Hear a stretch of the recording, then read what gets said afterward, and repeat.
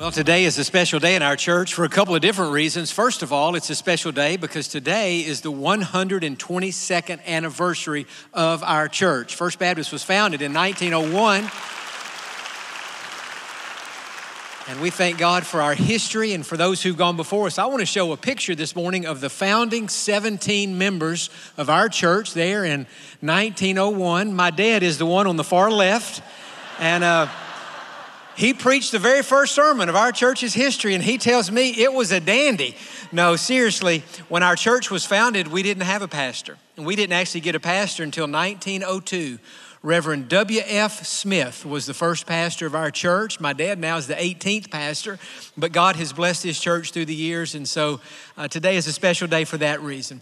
But also today is a special day because we're going to have a spontaneous baptism service today like we did last year, and I'm excited about it. I'm excited about what God did in the first service and excited about what God might do in this service. We'll have to just wait and see, but there's something to me exciting about giving people an opportunity who have never done so to follow Jesus in baptism. And so today, we're going to be thinking about that. So if you have your Bible, open it please to the book of Acts in chapter number 2.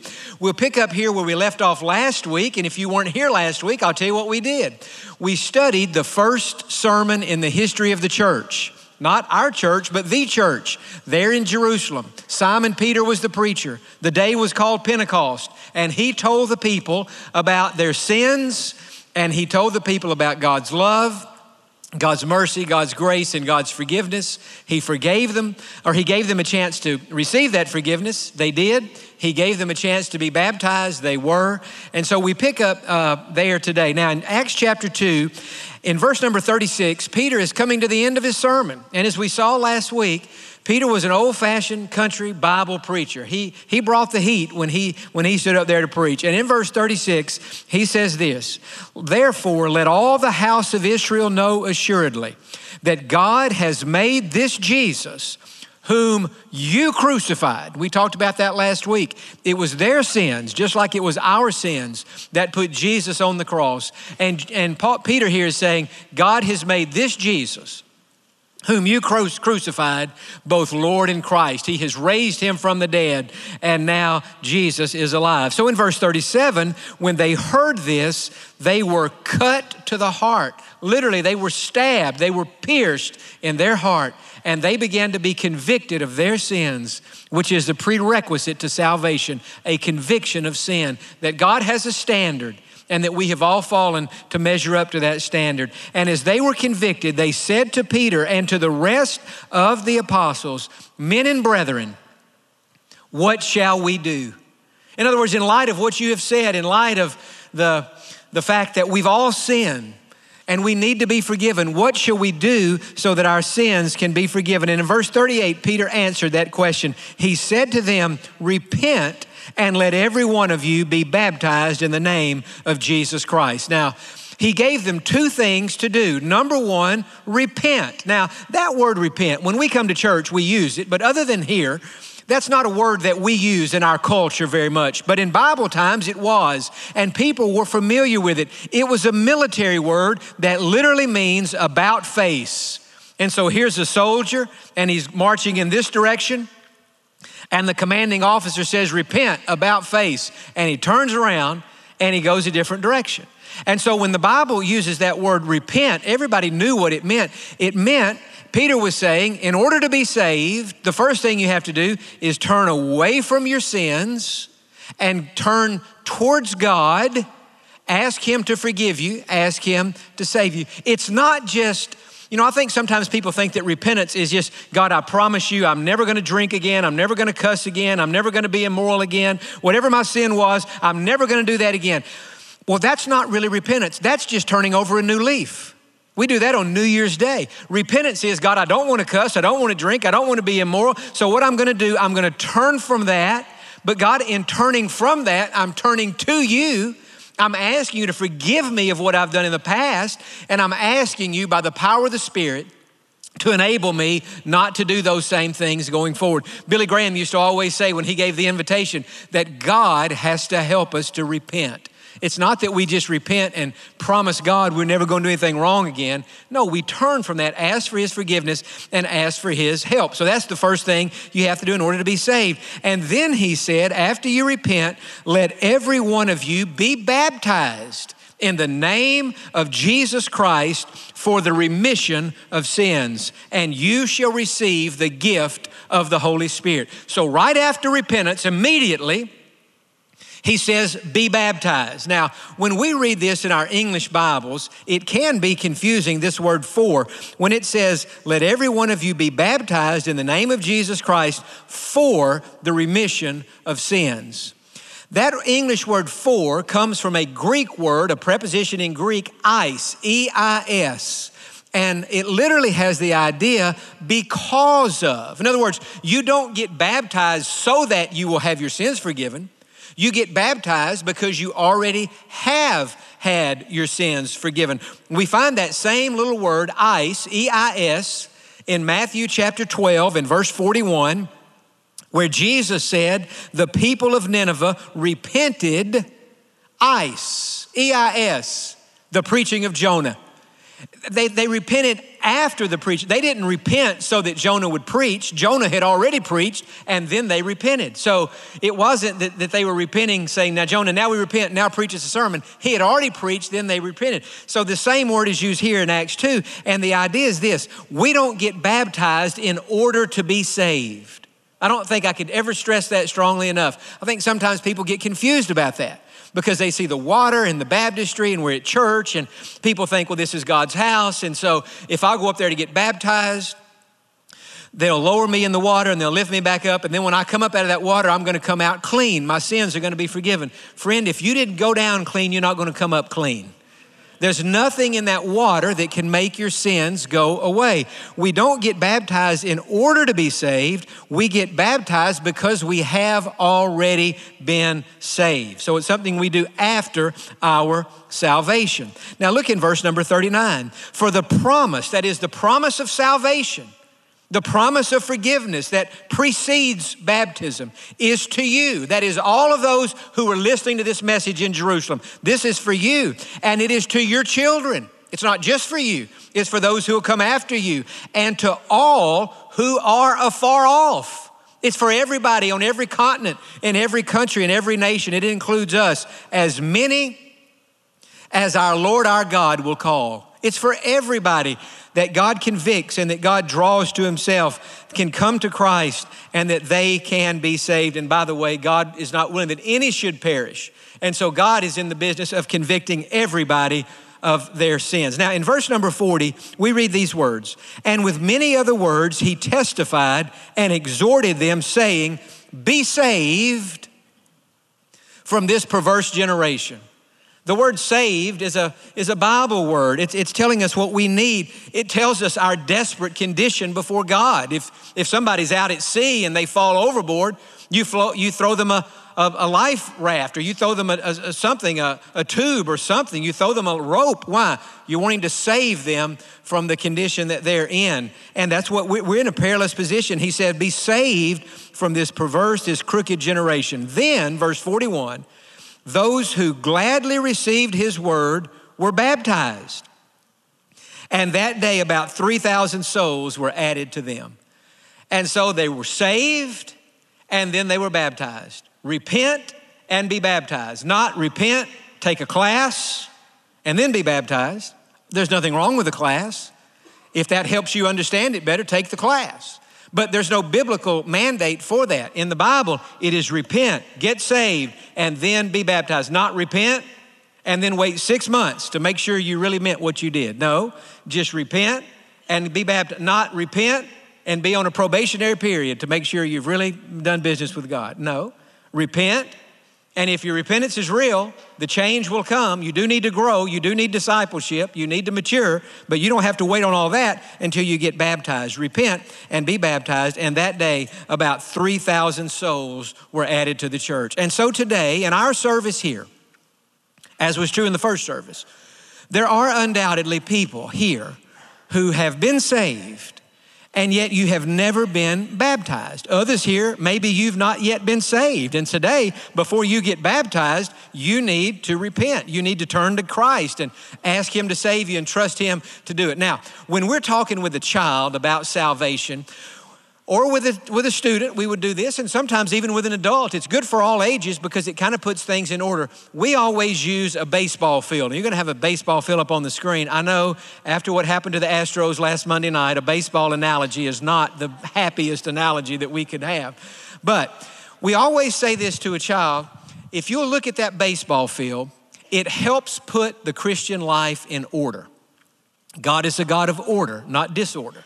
And so this puts it in order. And we say to a child, in order for you to get right with God and be obedient to God, the first thing you need to do is to become a Christian. And we explain, we have all sinned. We always say to a child, a sin is anything we do that makes God unhappy. Disobeying your parents, that's a sin. Fighting with your brother and sister, that's a sin. Losing your temper, that's a sin. Telling a lie, that's a sin. Being disrespectful to your teacher or your coach, that's a sin. They say, have you ever sinned? Yes, I have.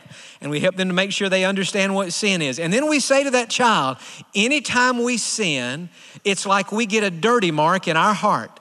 A dirty mark. So we'll draw a heart and we'll put dirty marks in that heart. And here's what we say to that child. In order for you to go to heaven, you've got to get those dirty marks out of your heart. Because heaven is a clean place. This is a dirty heart.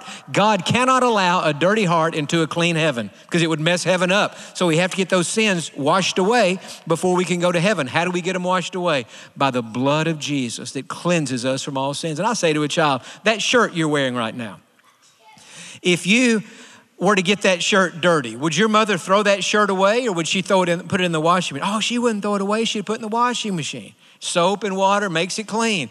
In the same way, the blood of Jesus makes our heart clean, washes our sins away. That's becoming a Christian. Now, second base is baptism.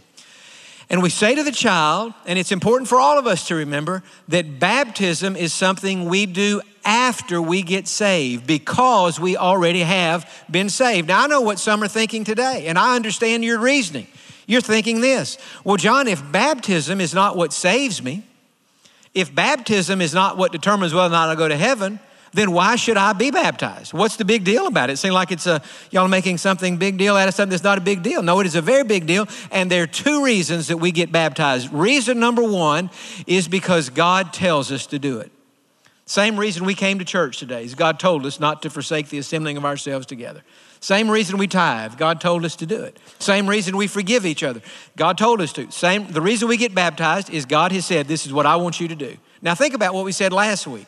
If Jesus truly is our Lord, then we have to do what he has told us to do. And the first thing he tells us to do is to be baptized. So that's reason enough. But there's another reason that we should be baptized, and that is it is our witness to other people. It is a public witness. It is our way of saying to everybody who's watching, just like my robe is clean and pure and white, Jesus has made my heart that way. So even the baptism robe is a picture of what Jesus has done in our heart. And then also when a person is baptized, you remember Jesus died on the cross, he was buried. 3 days later, he rose again. So when a person is baptized, we lower them under the water and then we lift them back up. It is their way of saying, I have died to an old way of living and I've been raised to walk in a brand new way of life. I told you last week, I think I baptized 6 people in this service last week. And one of them was a 7 or 8 year old boy, and he was so excited. He was maybe the second or third one I baptized. And so when I got back in the dressing room, his father had already helped him. He had already gotten back in his street clothes, and he was running around that bathroom like a wild man, shaking his towel in the air like that. And when I walked in, he said, old man dead, new man alive. 8 years old, but he got the message. His parents had taught him that when we become a Christian, we've died to an old way of living and we've been raised to walk in a new way of life. We're not perfect. We're still imperfect. We still sin sometimes, but we're new. We're different and we're a new creature. And that's why that we should be baptized. So baptism comes after salvation. And then third base is our growth.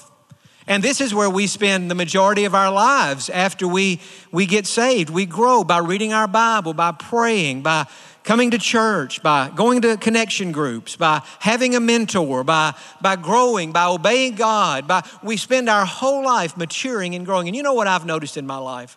I have noticed that when people get over here on third base, some people, they never really seem to grow very much. They just maybe grow just a little bit.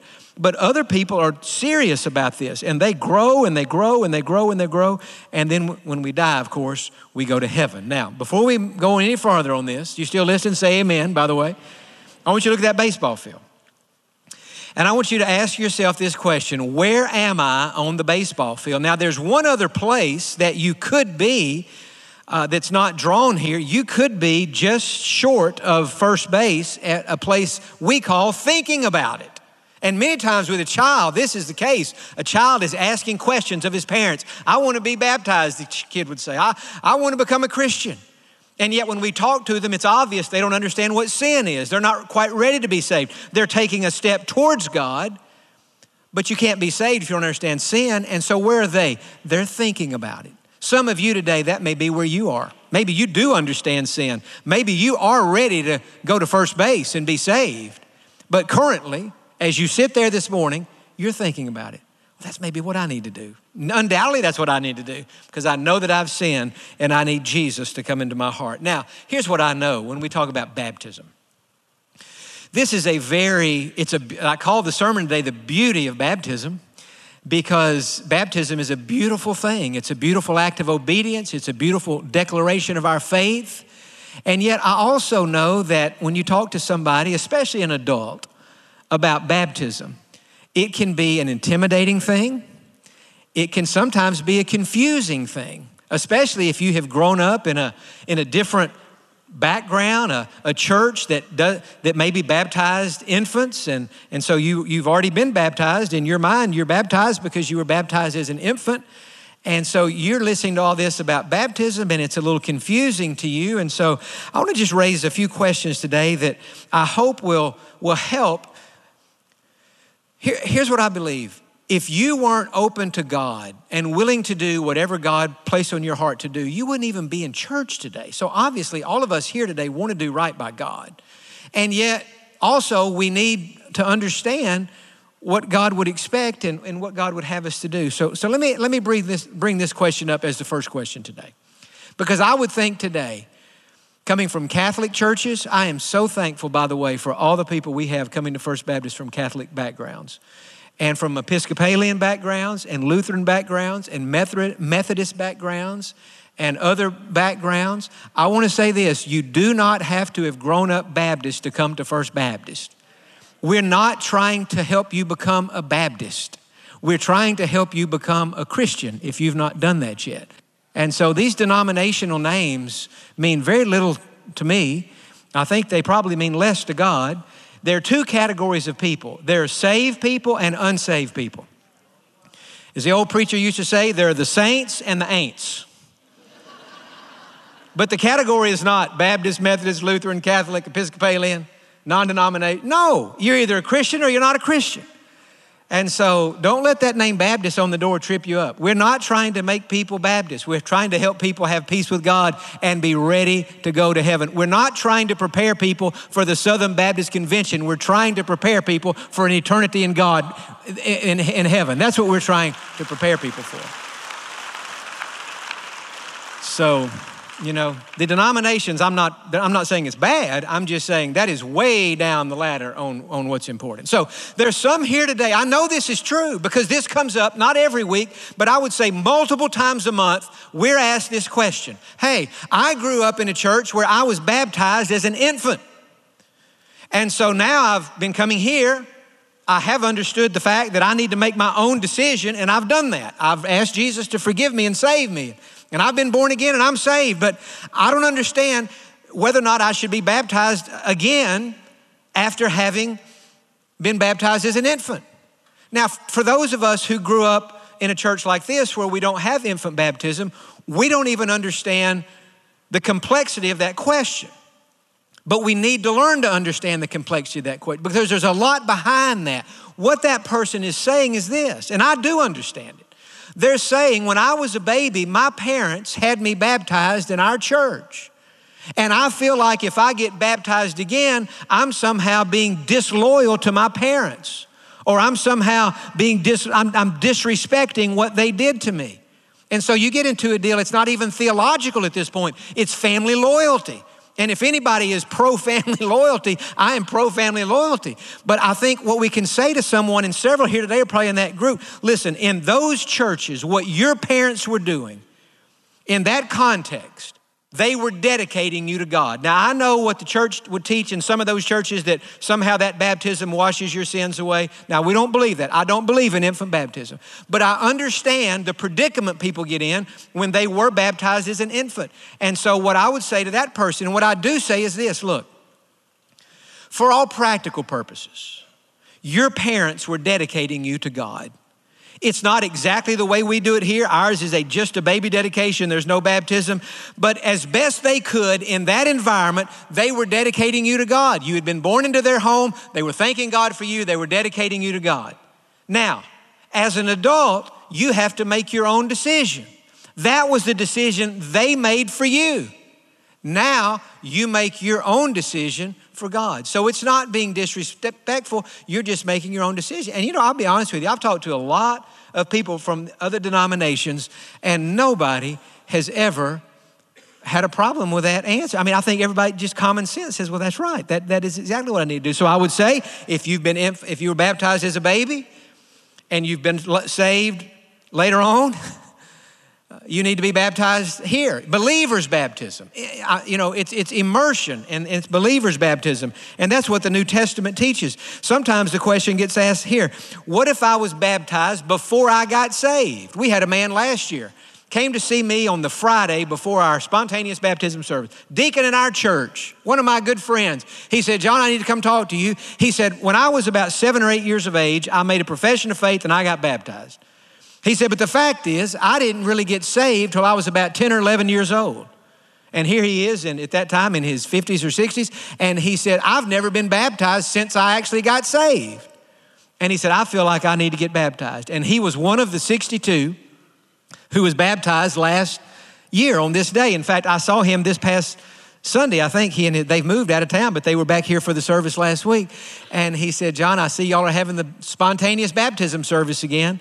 He said, I'll never forget. It was a year ago when I did that. And it's one of the greatest things that I've ever done in all my life. So if you got baptized before you got saved, yes, you definitely need to be baptized again. Now, this question comes up too. Well, what if I was saved, or at least I think I was saved, and then I got baptized, and then later on I had doubts, and I got my doubts settled. Should I get baptized again after that? Now, that's a real practical question. And I'm going to give you the most honest answer that I can give to that question. Because there'd be a lot of people that would just say, oh, yes, undoubtedly, that's what you need to do. But the answer to that question, my understanding of the scripture is this. It depends. Say, it depends on what? It depends on what the Holy Spirit leads you to do. You see, if you got saved, or you think you got saved, and then you got baptized, and years later you had doubts, and you got those doubts settled, what we know from the baseball field and from the Bible, we are supposed to get baptized after we get saved. We know that. But since you don't know when you got saved, you have to pray and you have to ask God. Let me ask you this. Yes or no? Do you think God is confused on when you got saved? You think God's up there scratching his head trying to figure out when you got saved? No. God knows everything. God knows when you got saved. So if you're in that boat, you pray about that. And God may reveal to you, no, you were saved then. You were baptized. You had doubts. You got the doubts settled. You don't need to be baptized again. Or God may reveal to you, you really weren't saved then. You really got saved here. And so you do need to be baptized again. Or God may be silent, and God may not tell you, he may never tell you when you actually got saved. And so in that particular situation, you say, well, I really don't know if it was here or here. And so just to be safe, I want to be baptized again so I can have my baptism on this side of my salvation. But I think we should be led by the Spirit in these matters. And I went through that struggle. I wanted to get baptized again, and I was. Adrian Rogers, whom I quote often, went through a very similar struggle and professed saved, thought he was saved, baptized later on, got it settled, but he never was baptized again because in his mind, he was actually saved then and he was having doubt. So we have to let God follow the leadership of the Holy Spirit. And you say, well, John, how will I know? We're fixing to have a chance to do this. How will I know? The answer to that question is you will just know in your heart. You'll know. I had a couple in my office just the other day. The man, 83 years of age. His wife, 81 years of age. Friends of mine, been members of this church for almost 15 years. And they said, John, we want to come talk to you because we're not sure that we're saved. And the wife told me her story. She said, John, I'm 98% sure that I'm saved. And the man told me his story, and he said, I'm about the same with her. I said, well, 98% is better than 5 or 10% or even 50, but it's not as good as 100. And I said to them what I'll say to every one of us today here. You don't want to step out into eternity being 98% sure that you're saved. You want to step out into eternity being 100% sure. We prayed together. They both got it settled. In the first service this morning, that man who is unable to get in the baptistry because of a back issue, he came down the aisle. They sat on the front row. My dad and I baptized them by putting water on their head. There were 4 this morning who were not able to be baptized. And maybe some in this service today, you say, I want to be baptized. I need to be baptized. I can't physically do it. Well, just come down here to the front in just a moment and we'll baptize you here and you're in the pew. God doesn't expect you to do something you can't do. You do all you can do. And so you can come today and be baptized. Now, in just a moment, I'm going to pray. And then I think in this service, we're going to see what God does. But I think there are 23 people who are already planning on being baptized. And I have no question in my mind, there are others in this room right now who need to be baptized. You know you need to be baptized. You think, man, I didn't come planned. I didn't even bring a change of clothes. I can't do it. Listen, we brought the clothes for you. We've been to Walmart, Sam's, and ordered on Amazon. We got robes, shorts, and t-shirts. We got everything you need. And so we prepared for your coming today.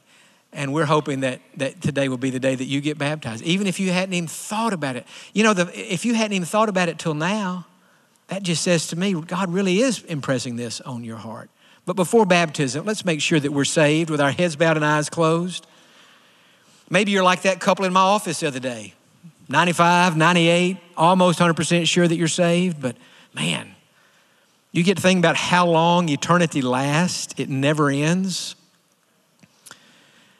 And you think, man, I don't want to step out into eternity not knowing for sure that I'm saved. Would you just pray this prayer right now? Lord Jesus, come into my heart.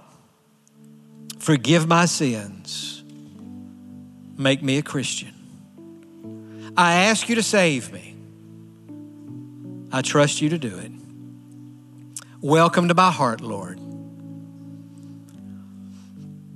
Begin now the process of making me the person that you want me to be. Grow me up and help me to do my part in that part. And God, during this next song, when people start coming forward for baptism, if this is what you want me to do today, this is what I'll do. I will follow you, Lord, wherever you lead.